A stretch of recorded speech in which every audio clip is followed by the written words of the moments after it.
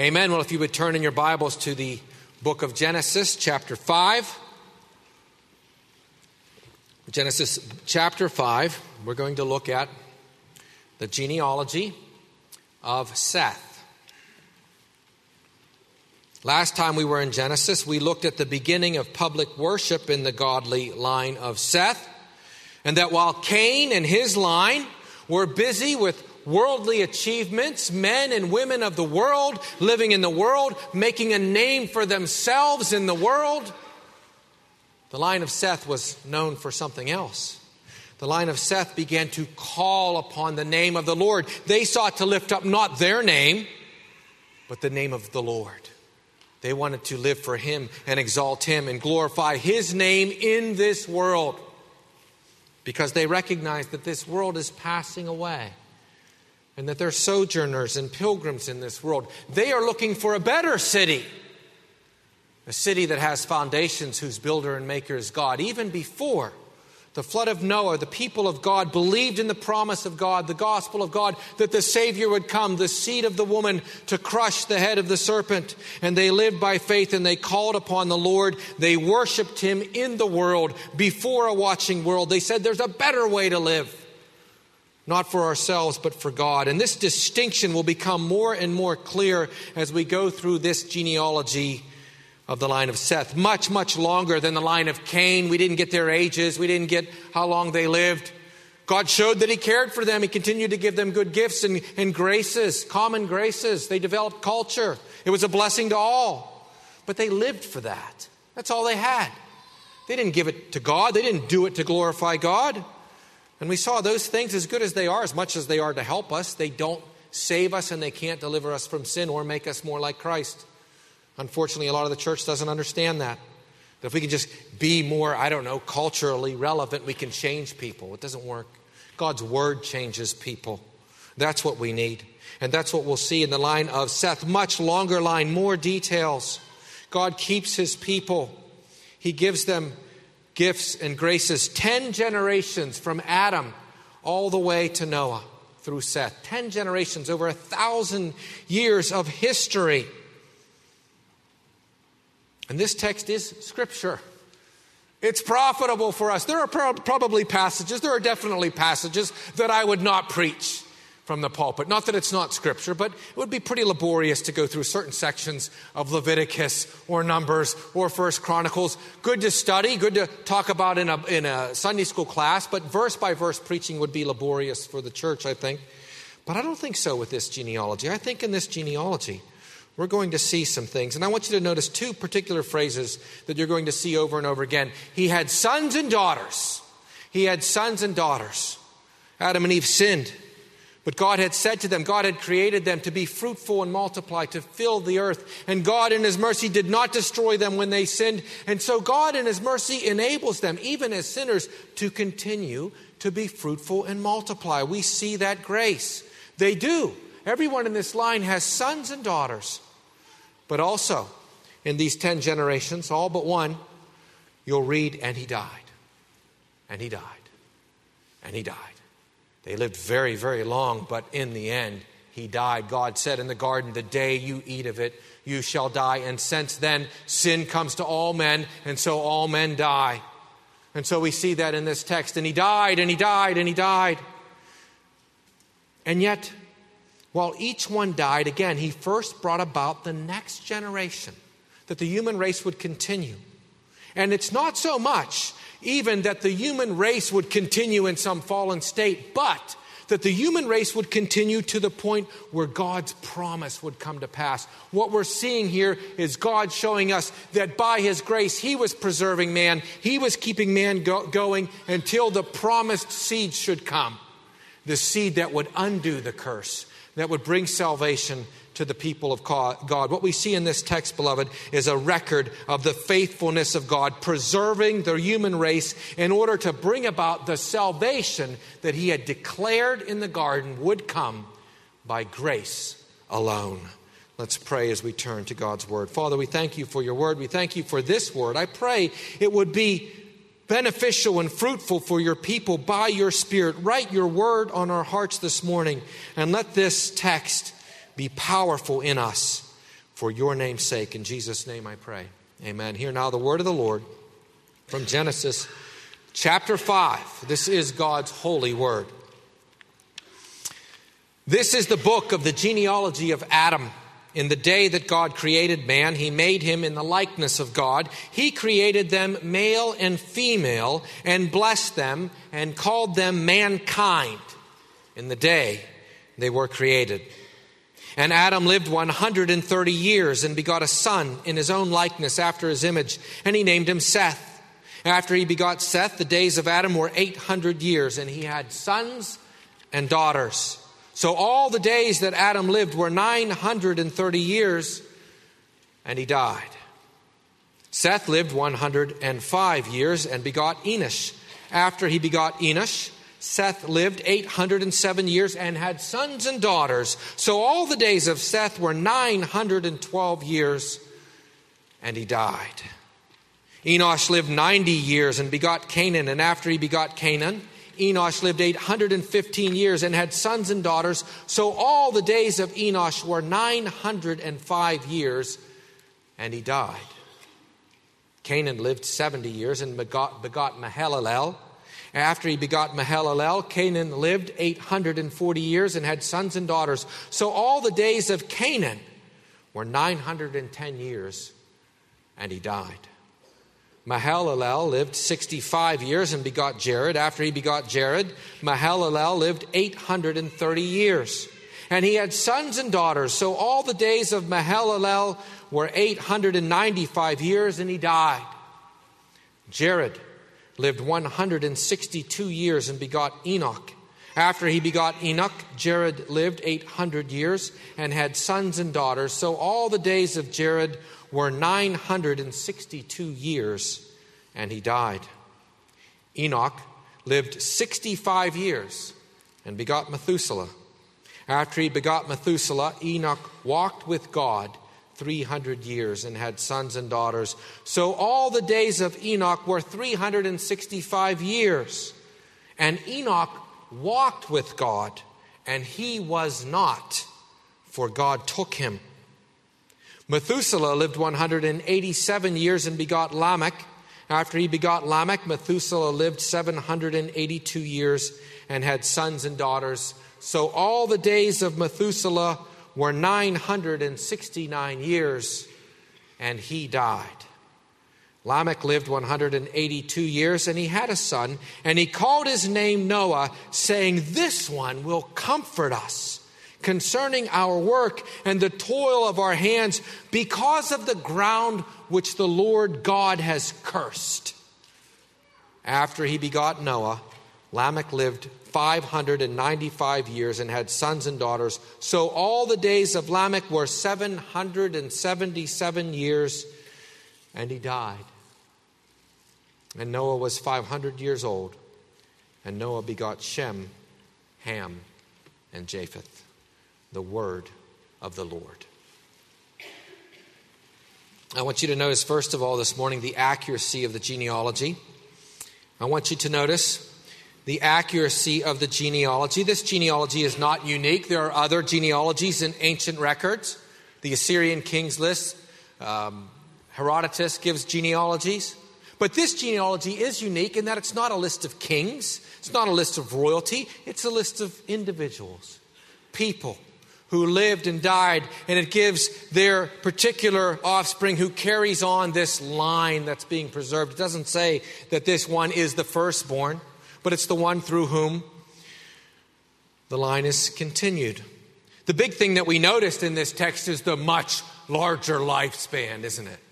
And of course, liberal scholars will see this and say, well, it's not true. People don't live that long, and it's not the Word of God, and therefore, or it is the Word of God, but the Word of God errs. Help me with that one, please. It's the Word of God, but it errs. Beloved, it's either the Word of God or it's not. It's either true or it's not. You can try to make it into some kind of allegory, I guess. It seems to me that the text is true. I think we have many reasons to believe it. I think it is believable. It's pointless to try to figure out how they had longer lifespans. There have been many sort of theories. Perhaps it was that this canopy protected the earth from the harmful rays of the sun, and only what was healthy came through. The climate may have been, and certainly was, different. We know that. It would have been much more temperate over the whole earth. There wouldn't have been polar ice caps at the North and South Pole. We wouldn't have had that. It would have been this very nice temperature all year round. Notice also, we know this is true, the magnetic field of the earth would have been much stronger because it gets weaker. We can measure that. And many scholars point out with a stronger magnetic field, man would have lived longer. Creatures would have grown bigger. By the way, we find them. They find all sorts of creatures. Groundhogs as big as bears, they have them. Mosquitoes as big as eagles. Dragonflies as big. They find all those fossils. Creatures were much larger. Why? Why were all the creatures larger? We know that. That's a fact. Would be that the magnetic field was strong. And perhaps the atmosphere had much more oxygen. Perhaps it was the food in the ground, because the soil was still perfect from the way God made it, that all of the food gave perfect nutrition. And many other things like that. The genetic code being much more pure, not diverse, no corruptions yet. Very, very, almost no, there would have been almost no genetic anomalies or defects or anything, because that takes time and generations to spread out. There's a lot of reasons why maybe they lived longer. Maybe it was just that God made it that they lived longer then, that it was His decree. The Bible doesn't say. There are many, many creatures that live a long time right now. We know that sponges and corals, which are living creatures, live thousands of years. A single sponge, thousands of years. That's a fact. These aren't plants. Also, some examples, they found a mollusk off the coast of Iceland very recently. They dated him as 507 years old. A mollusk, a creature, 507 years old, still alive. They found a clam about 20 years ago that, counting the growth rings, very, very accurate, it was 405 years old. Clam. Tortoises regularly live over 250 years. In fact, Charles Darwin's pet tortoise, yes, that Charles Darwin, died in 2006. Tortoises live a long time, right? A lot of creatures live a long time. If we go into the plants, there was a pine tree in Nevada that scholars said was 4,862 years old. And some guy cut it down. It was named Prometheus because it was so old. In California right now, supposedly, there's a redwood tree, a tree that is, it's another pine tree, sorry. A pine tree that's dated to be 4,854 years old. They named it Methuselah. You can look it up online. There are trees that are thousands of years old. Redwood trees in California regularly lives 2,000 years or more. Olive trees that we see in the Bible can live well over 1,000 years. There are creatures that live a long time. And on the other side of it, there are creatures who live a really short time, right? We all have, many of you have dogs. And we talk about our dogs and how old they are. But then we talk about dog years, right? Well, my dog is 5, which means in dog years, he's what? 35 or 6 or 7, whatever it is. You multiply it by, because dogs only live about a seventh as long as people, 10, 12, 14 years for little dogs. Mosquitoes and certain insects live weeks, their whole lifespan. They're born, they mature, they mate, they die, and it's 3, 4, 5 weeks. That's just a fact. We also know that aging can be sped up. In humans, it can be sped up. There's a condition, a scientific condition. I remember watching these infomercials and as a kid seeing these little children who look like old men and women. And there's a name for this. It affects 1 in 4 million children. It's called progeria. It's an aging disease. It causes baldness and wrinkles by age 10. And the kids all die at puberty from heart disease or stroke because they age that fast. If aging can be sped up, why couldn't it be slowed down? There's no reason. And in fact, we see many, many other affirmations that outside the Bible, that human beings did live a much longer life. Many records. One of the most famous is the Sumerian Kings list that's dated to about 2000 BC. The Sumerian Kings list lists 8 or possibly 10, depending on which manuscript you're looking at, kings and their cities and how long they reigned. Their reign, not their lifespan. The youngest king in the Sumerian kings list reign was 18,000 years. The longest was 43,000 years. Altogether, these 8 or 10 kings reigned for 242,000 years. Now, nobody believes that it's true. But the Sumerian kings list interestingly says this. After listing these 8 or 10 kings who reigned for exactly 241,200 years, it says this: these are the 5 cities and the 8 kings who ruled them, and then the flood swept over the earth. Every ancient culture, by the way, has a record of, if they have ancient records, they have a record of a universal flood that destroyed everybody, and usually it's because the gods were angry, which is what the Scripture actually truthfully teaches in their twisted memory that has errors accrued to it. How else could that be? That every culture, separate cultures, no contact with each other, they all have this record. There was this great flood. It destroyed everybody. And after the flood, people lived a lot shorter. That's what the Sumerian Kings list says. And that's why I said it. Okay, these ridiculously long lifespans beforehand. But the central fact is that people lived a long time.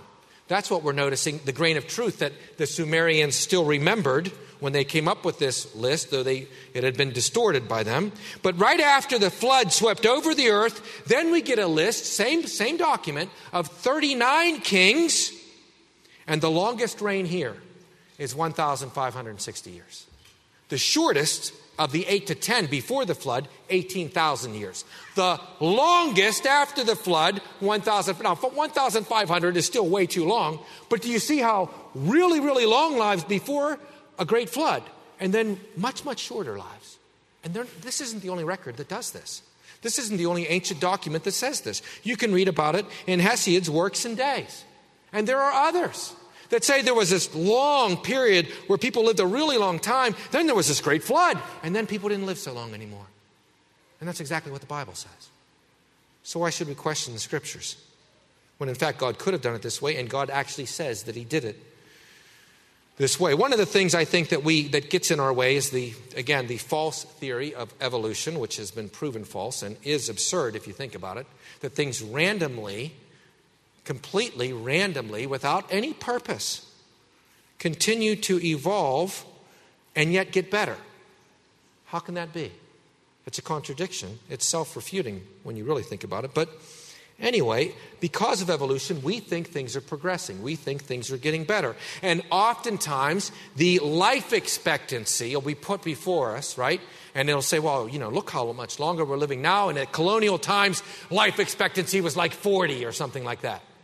Now, does anyone in here think, wrongly, mistakenly, that means in colonial times, a 35-year-old would be equivalent to a 75-year-old today? Life expectancy was lower in colonial times. That's because life expectancy is figured on a pure average of how long people live. Let me give you an example.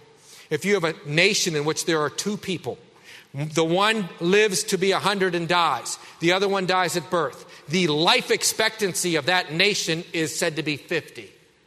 That's how they figure it. So as infant mortality rates go down, life expectancy goes up. And with modern medicine and antibiotics, a lot less babies die when they're young. And that's why life expectancy is higher. Robin and I both had this interesting thing that I'll bet you almost all of you probably have if you look. Both of our dads had older brothers who died before they were 2 years old because a sickness came through and it killed off, a bunch of infants, because that's what sicknesses did before antibiotics. My dad's oldest brother was like 14 months old and died. Most families had babies who died, or babies who died at birth because, they're breached and they weren't able to do the things that they do today, or women would die in childbirth. And so that's why life expectancy has been going up and has gone up. In fact, right now, you can go online and you can look up the life expectancy of the different countries. The highest countries that have the highest life expectancy: Hong Kong, Japan, Monaco, Switzerland, Italy, sometimes a little bit different. And this is according to Worldometers, World Population Review, Wikipedia, CIA, others.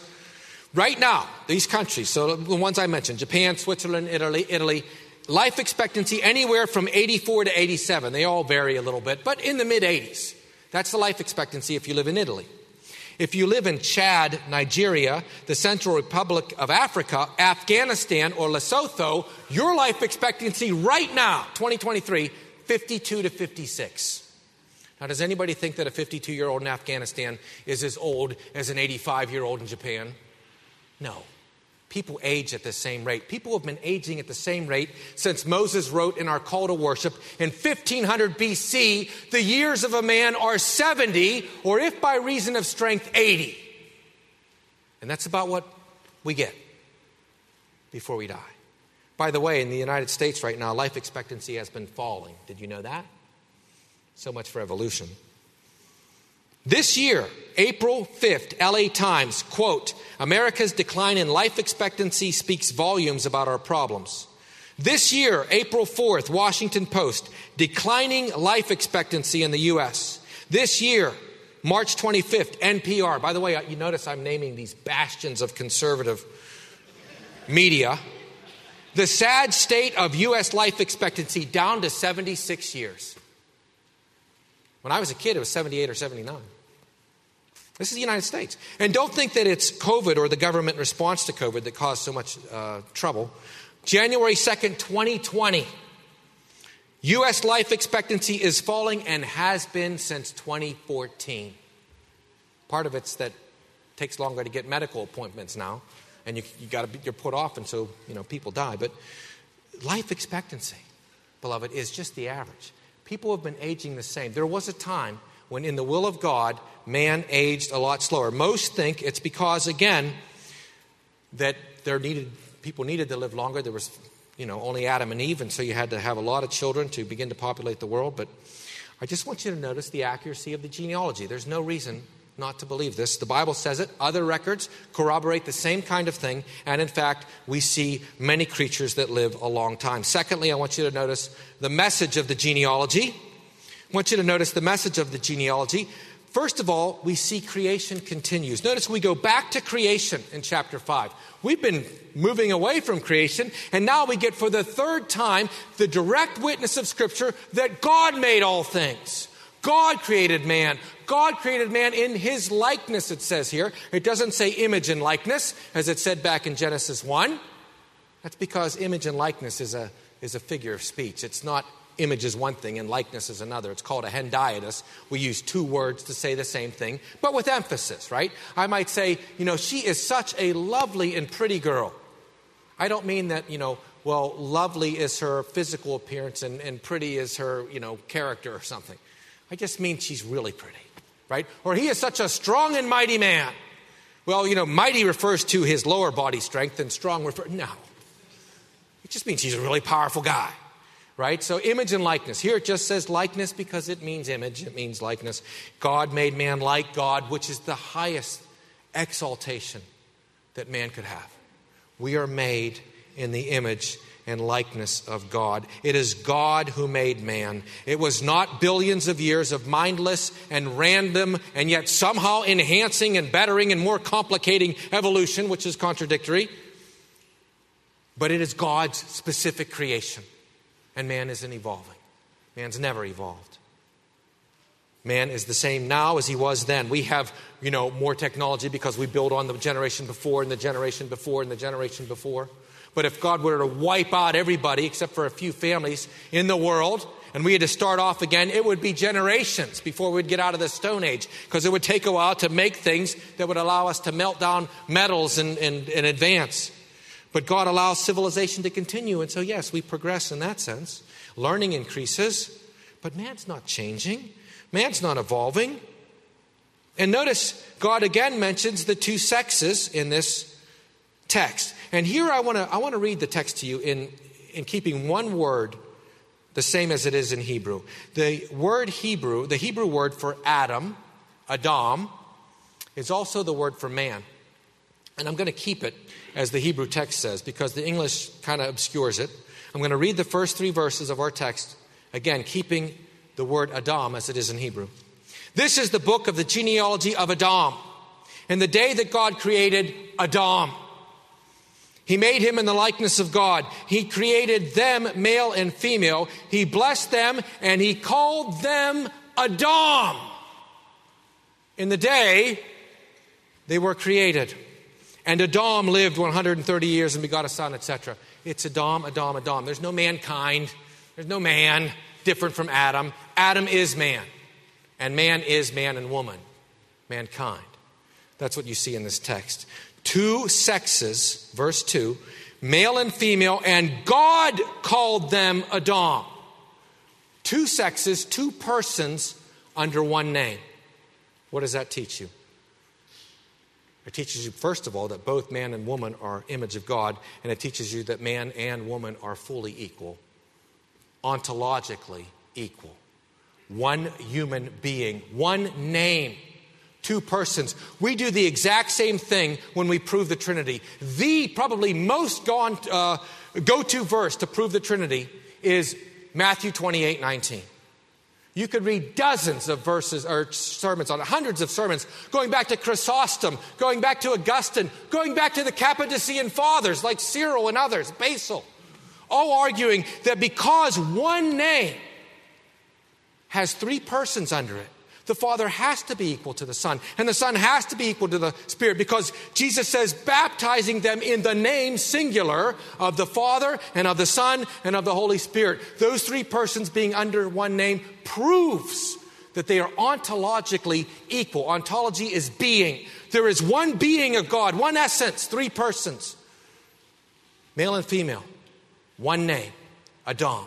Necessarily implies, in my understanding, that man and woman are ontologically the same, equal. Male and female are different, and God determines that difference. And that difference is in creation. God made male. God made female. It is not a social construct. It is creation. God makes them man, and God made them man male, and God made them man female. Human being equal. Sexes different. And it's creation. It's not something that we come up with on our own or can change. And I want you to notice that. God has made man, which means that we can only complete and have our fullness and our fulfillment and meaning if we live as who we are. I didn't make myself this way. Therefore, I can't determine what the best way for me to live is. I have to go back to the manual, as it were. You know, if you buy a computer, you can't just make it do what you want to do. You have to operate it according to how it's made. And that's true for human beings. No wonder so many people don't have meaning or fulfillment or wrestling with so many horrible psychological maladies, because they don't believe that they're made in the image of God, so they don't know how to live. And they try this and they try that and it doesn't work, and they're not happy. And they can't find fulfillment because they're not living as one who is made in the image of God. I think it was Augustine who said that God has made us for himself. And unless we live for him, we're not going to find meaning. One of the other ones, that God made us with a God-shaped vacuum, and unless it's filled with God, we're not going to be able to find satisfaction and joy. And so we see man's nature made in the image of God, but also we see sin passed on. Look at it in verse 3. Adam lived 130 years. He begot a son in his own likeness after his image, and he named him Seth. Likeness, image, Seth. Image of God passed on, yes, but Adam is sinful now. Adam is corrupted. And guess what Adam also passed on? He passed on a sinful nature. That's why Adam died, and Seth died, and Enosh died, and they died because sin spread to all men, and so all died. Jesus said that it has to be this way. That which is of the flesh is flesh. We have to be born again in order to escape the cycle of death, in order to have eternal life. He said to Nicodemus, that which is of the flesh is flesh. The only thing that can come from sinful flesh is more sinful flesh. Adam and Eve sinned. If God would have brought justice, he would have put them both in hell. There would have been no children. God was merciful, but that means these two sinners are going to have more sinners when they have children. That's the doctrine of original sin. We don't become sinners because we sin. We sin because we're sinners. David said, in sin my mother conceived me. Not that intercourse between a married man and a married woman is sinful, but that the very conception itself brought about a sinful zygote. And David was sinful as soon as he was conceived, and so are all of us. We have a sin nature. We inherit it. And again, it was Not even justice that be the case. If it was justice, Adam and Eve would have gone straight to hell. No kids. God was merciful to allow them to live, but if they live, they're going to have sinful children. And so we have sinful children. And not all of you, if you are a parent, you know that you have sinful children, do you not? I remember when I first saw it in our oldest son. I love this. None of my kids are in church now, so I could tell all the stories about them. And Calvin was really young, and we were sitting him down for his nap, in the crib. And he starts crying and crying, and we shut the door because, you're going to take a nap, son. And all of a sudden he gets quiet after crying for a while, realizing we're not going to get him. And so I just peek in, to make sure he's okay. It's when you only have one child, you're always afraid that, they're going to break or something. After you have 2 or 3, they could fall down the steps. Oh, he's okay. So, he's quiet. So we're peeking in to, make sure he's not like suffocating or something. So I look in the door, and he's sitting up in the crib, and he sees me. He's fine. As soon as he sees me, rah, rah. I closed the door, and I said to Robin, well, our son's a sinner just like us. He's trying to manipulate me. He didn't need me. He just didn't want to take his nap. Already at like 6 months, 7, I don't know. As soon as we're able to think, we think self first, right? You don't have to teach your kids how to say, no, mine. You have to teach them how to say, please, wait your turn. That's true for every kid because we have a sin nature and we have to be taught to do what is right. And so each one dies, each one carrying on the sin nature. Now we know by the time of Noah, 10 generations later, there would have been thousands of the seed of Seth. And here's where I want to talk about something in particular. We talk about covenant children in this church. Pastor Appleton mentioned the blessings of the covenant. We believe that. The covenant is a wonderful blessing. In other words, that we who are saved and our children receive the promises. God counts our children as members of the church. That's why we baptize them, by the way. We don't baptize them to make them members. They are members. That's why I say as soon as a child's born, the newest member of our church, they have a right to baptism because they're members, and they're members because they belong to you. Because you're a believer and you are part of the church, and so the promise goes to you and to your children. And it's a wonderful blessing, and there's all sorts of advantages to being in the covenant. You children who are here today, who can hear me, I want to just remind you of that it's wonderful that you get to hear the Word of God. A lot of your friends don't hear the Word of God. It's wonderful that you get to see your parents pray and read Scripture and come to church and you get to sing to God. A lot of your friends never do that. These are some of the blessings that you have because you're in a covenant family, a family that believes in Jesus, that lives for Jesus. But it's not enough. You can't say, well, Mom and Dad take me to church and so, I'm going to heaven. You have to believe. You too, children, have to believe. Jesus has to become your Savior. He has to save you. You have to believe in Christ. You have to repent from your sins because the covenant's not enough. You have to have faith. The covenant puts you in the arena where God ordinarily works. But it's not automatic or a guarantee. You have to believe and you have to repent. The other side of the covenant that we don't talk about a lot is also true. You have more responsibility because you've heard the gospel. For you to walk away from Christ is much more serious than for a pagan who's never heard of these things. The covenant puts responsibilities on you. To be a covenant breaker, it would be better to have never heard the gospel than to have sat in the church, seen the blessings of God on your family, and then to walk away and to choose darkness over light, over all those wonderful advantages that God gave you and put in you. The covenant brings greater responsibilities. And I just say all that to say, beloved, that though God is keeping the line of Seth going, it's not because of the line of Seth that salvation came. This godly line is only godly by the grace of God, because when we get to Noah, as we'll see, Lord willing, next time, there's only one family left.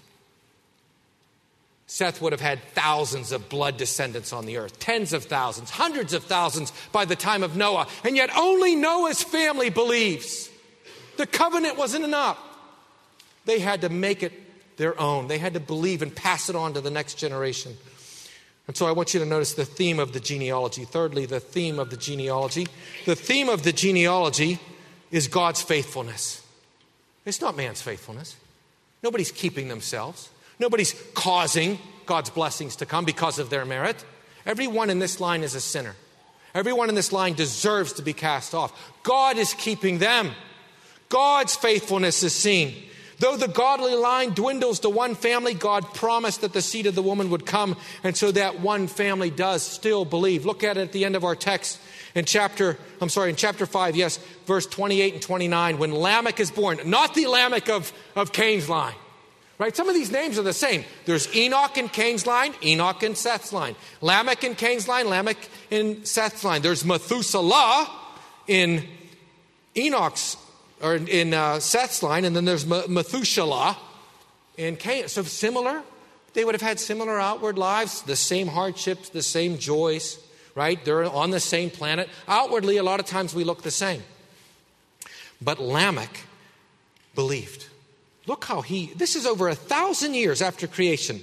And he called his name Noah, saying, "This one will comfort us concerning our work and the toil of our hands because of the ground which the Lord has cursed."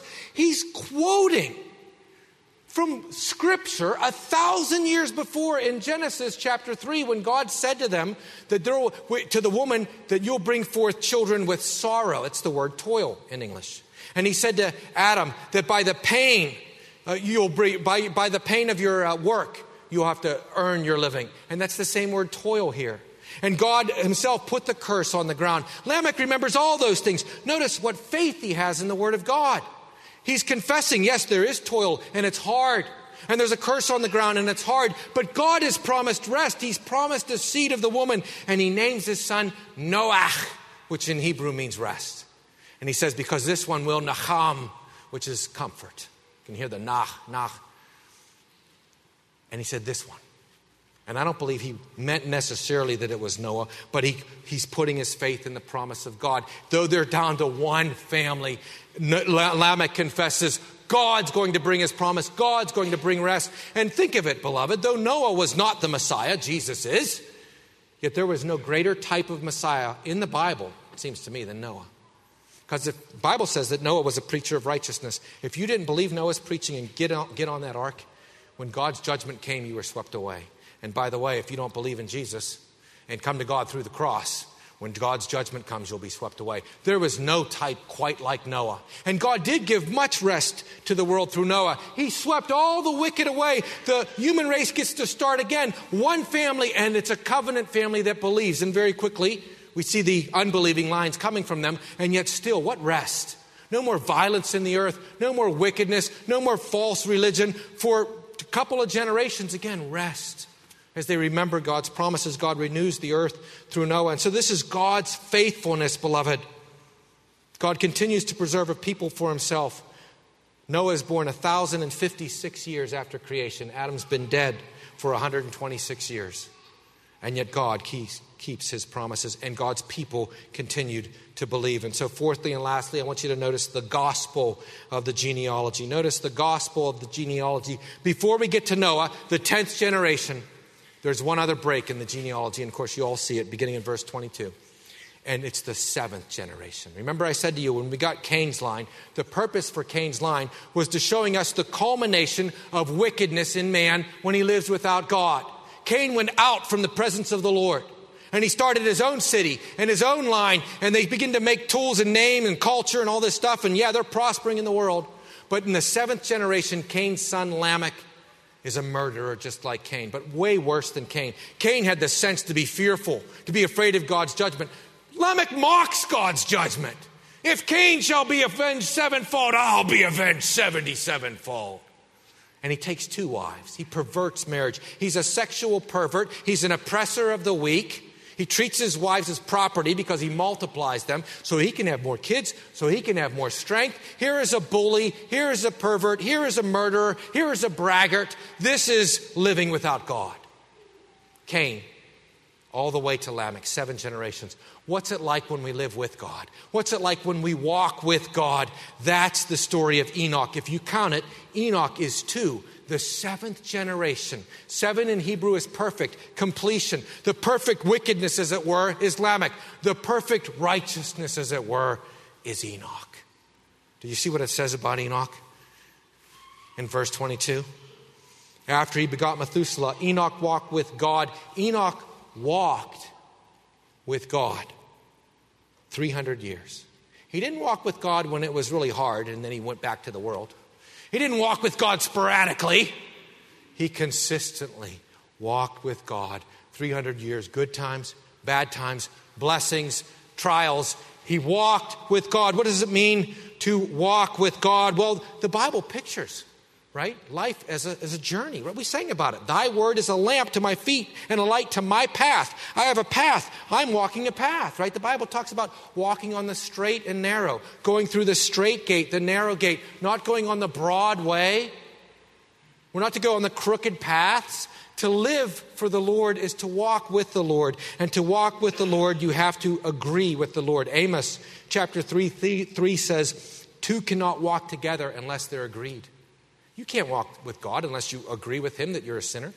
You can't walk with God unless you agree with him that Jesus Christ is the only way of salvation. You can't walk with God unless you agree that Christ is coming again, that he rose again from the dead, that he was born of a virgin. You can't walk with God if you don't believe his word. If you don't judge right and wrong by what his word says, not by what the world is saying. And that's changing at a pretty rapid pace in my lifetime. Calvin says this, quote, we easily suffer ourselves to be led hither and thither by the multitude. For everyone thinks what is commonly received must be right and lawful. And I've mentioned to you before, in the year 2000, the vast majority of Americans thought gay marriage was wrong. Because the Bible says it's wrong and it's unnatural. We know that. The majority, a growing majority of Americans now say it's right. Why? Because that's what the government said. So I'm going to just make my morals on what the government says. And pretty soon when they get to where it's man and child and, God forbid, man and animal, you don't think that's coming? It won't be long before a majority of people say, oh yeah, that's right. Yeah, that's the right thing to do. Yep. Because people make their morals up and they choose to do what God says, or what they choose. But we need to walk with God. We need to decide like God says. We need to do what God says. That's what we see in the godly line. That's what we see culminated in Enoch. Enoch walked with God. What are you living for? How do you conduct your life? That's what this is talking about. Paul says in Philippians 1:21, to live is Christ. That's what it means.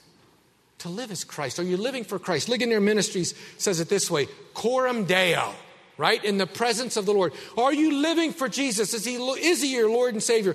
Are you like me when you were a kid? Well, I go to church on Sundays, but then I do my own thing. Christ has to be your Lord. You have to be walking with him. You have to be conscious that he's there and you want him there. You want to please him. You want to live for him. You want to glorify him in whatever you do. That's what Enoch did. He walked with God. He wasn't sinless, but he serves as a great type to all of us that there is a better world. And it's real. Because God takes him out of life. He dies at 365. Doesn't die, but he's no longer in this world, right? God takes him. God takes him. In fact, the New Testament said he did not see death, for God took him. And Enoch was a preacher, the book of Jude tells us, and he actually preached the second coming all the way back before Noah. Jude verse 14, now Enoch, the seventh from Adam, prophesied about these false teachers also, saying, behold, the Lord comes with 10,000s of his saints to execute judgment and to convict all the ungodly. And he goes on. That's the second coming. Enoch's life was focused on the new heavens and the new earth that's coming. Christ hadn't come the first time yet. And his hope was in the ultimate, the fullness of salvation that would come when Christ would come and destroy the wicked and establish righteousness. And that's what he preached. And the Bible says this about Enoch. Hebrews 11:5. By faith Enoch was taken away so that he did not see death and was not found because God had taken him. For before he was taken, he had this testimony that he pleased God. He pleased God. Again, not in and of himself, but by faith. By faith, it says. He looked to God's grace. He looked to God's mercy. He looked to the promised seed. He said, that seed is coming. And every day he walked with God. And one of my friends, a fellow minister, said it this way. One day Enoch and God were walking as they did every day. And at a certain point, God looked at Enoch and said, it's a lot closer to my house than yours. Why don't you come home with me? Enoch tells us there's a better world. There's a world to live for that We want to lay up our treasures for that. Not here, where moth and rust will destroy, where things can be stolen by thieves. We want to lay up our treasures in heaven. And Enoch is the sign. Think of it, for that period of time, Enoch is taken 57 years after Adam's death. God takes one to heaven, assuring the people of God there is a heaven. It's real. It's a place to live. And he takes Enoch as a great type and a great sign and a great promise that if you believe in Christ, you will live with God in the new heavens and new earth. You will never die. And that's the gospel of the genealogy. Enoch serves as a great type, just like Elijah also. And just the two of them. And you ask me, well, what are they like now? I don't know what happened to them. I just know God took them. I know it's appointed unto a man once to die, after that the judgment. But there's a whole generation of people that the Bible says. Paul says we shall not all sleep. But in a moment, in the twinkling of an eye, that one generation that's left when Christ returns will be changed. They too will not have to pass through death. But the fact of the matter is we don't have to worry about it because of the gospel. The same gospel that we have today, they had. They knew a lot less. And yet Enoch could walk with God. How much more should you and I walk with the Lord Jesus Christ when we have his word, when we have his sacraments, when we have his body? Let us live for the Lord. Let us have the faith that Enoch had. Let's pray. Father in heaven, we thank you for your goodness. We thank you for your word. We thank you for this genealogy, Lord God, which, though it's in this list of names of many people that we don't know and don't know anything about, yet we know that you were faithful to your promises, and through them you kept alive your promise. And through Noah and his sons, and ultimately through Abraham and his sons, and then David and his sons, and ultimately the Virgin Mary, you brought the Savior, the seed of the woman who indeed on the cross fully and finally crushed the head of the serpent, so that we know that our salvation is secure. Father, help us to live in the light of the gospel and to give you all the glory, for it is all yours. We pray in Jesus' name. Amen.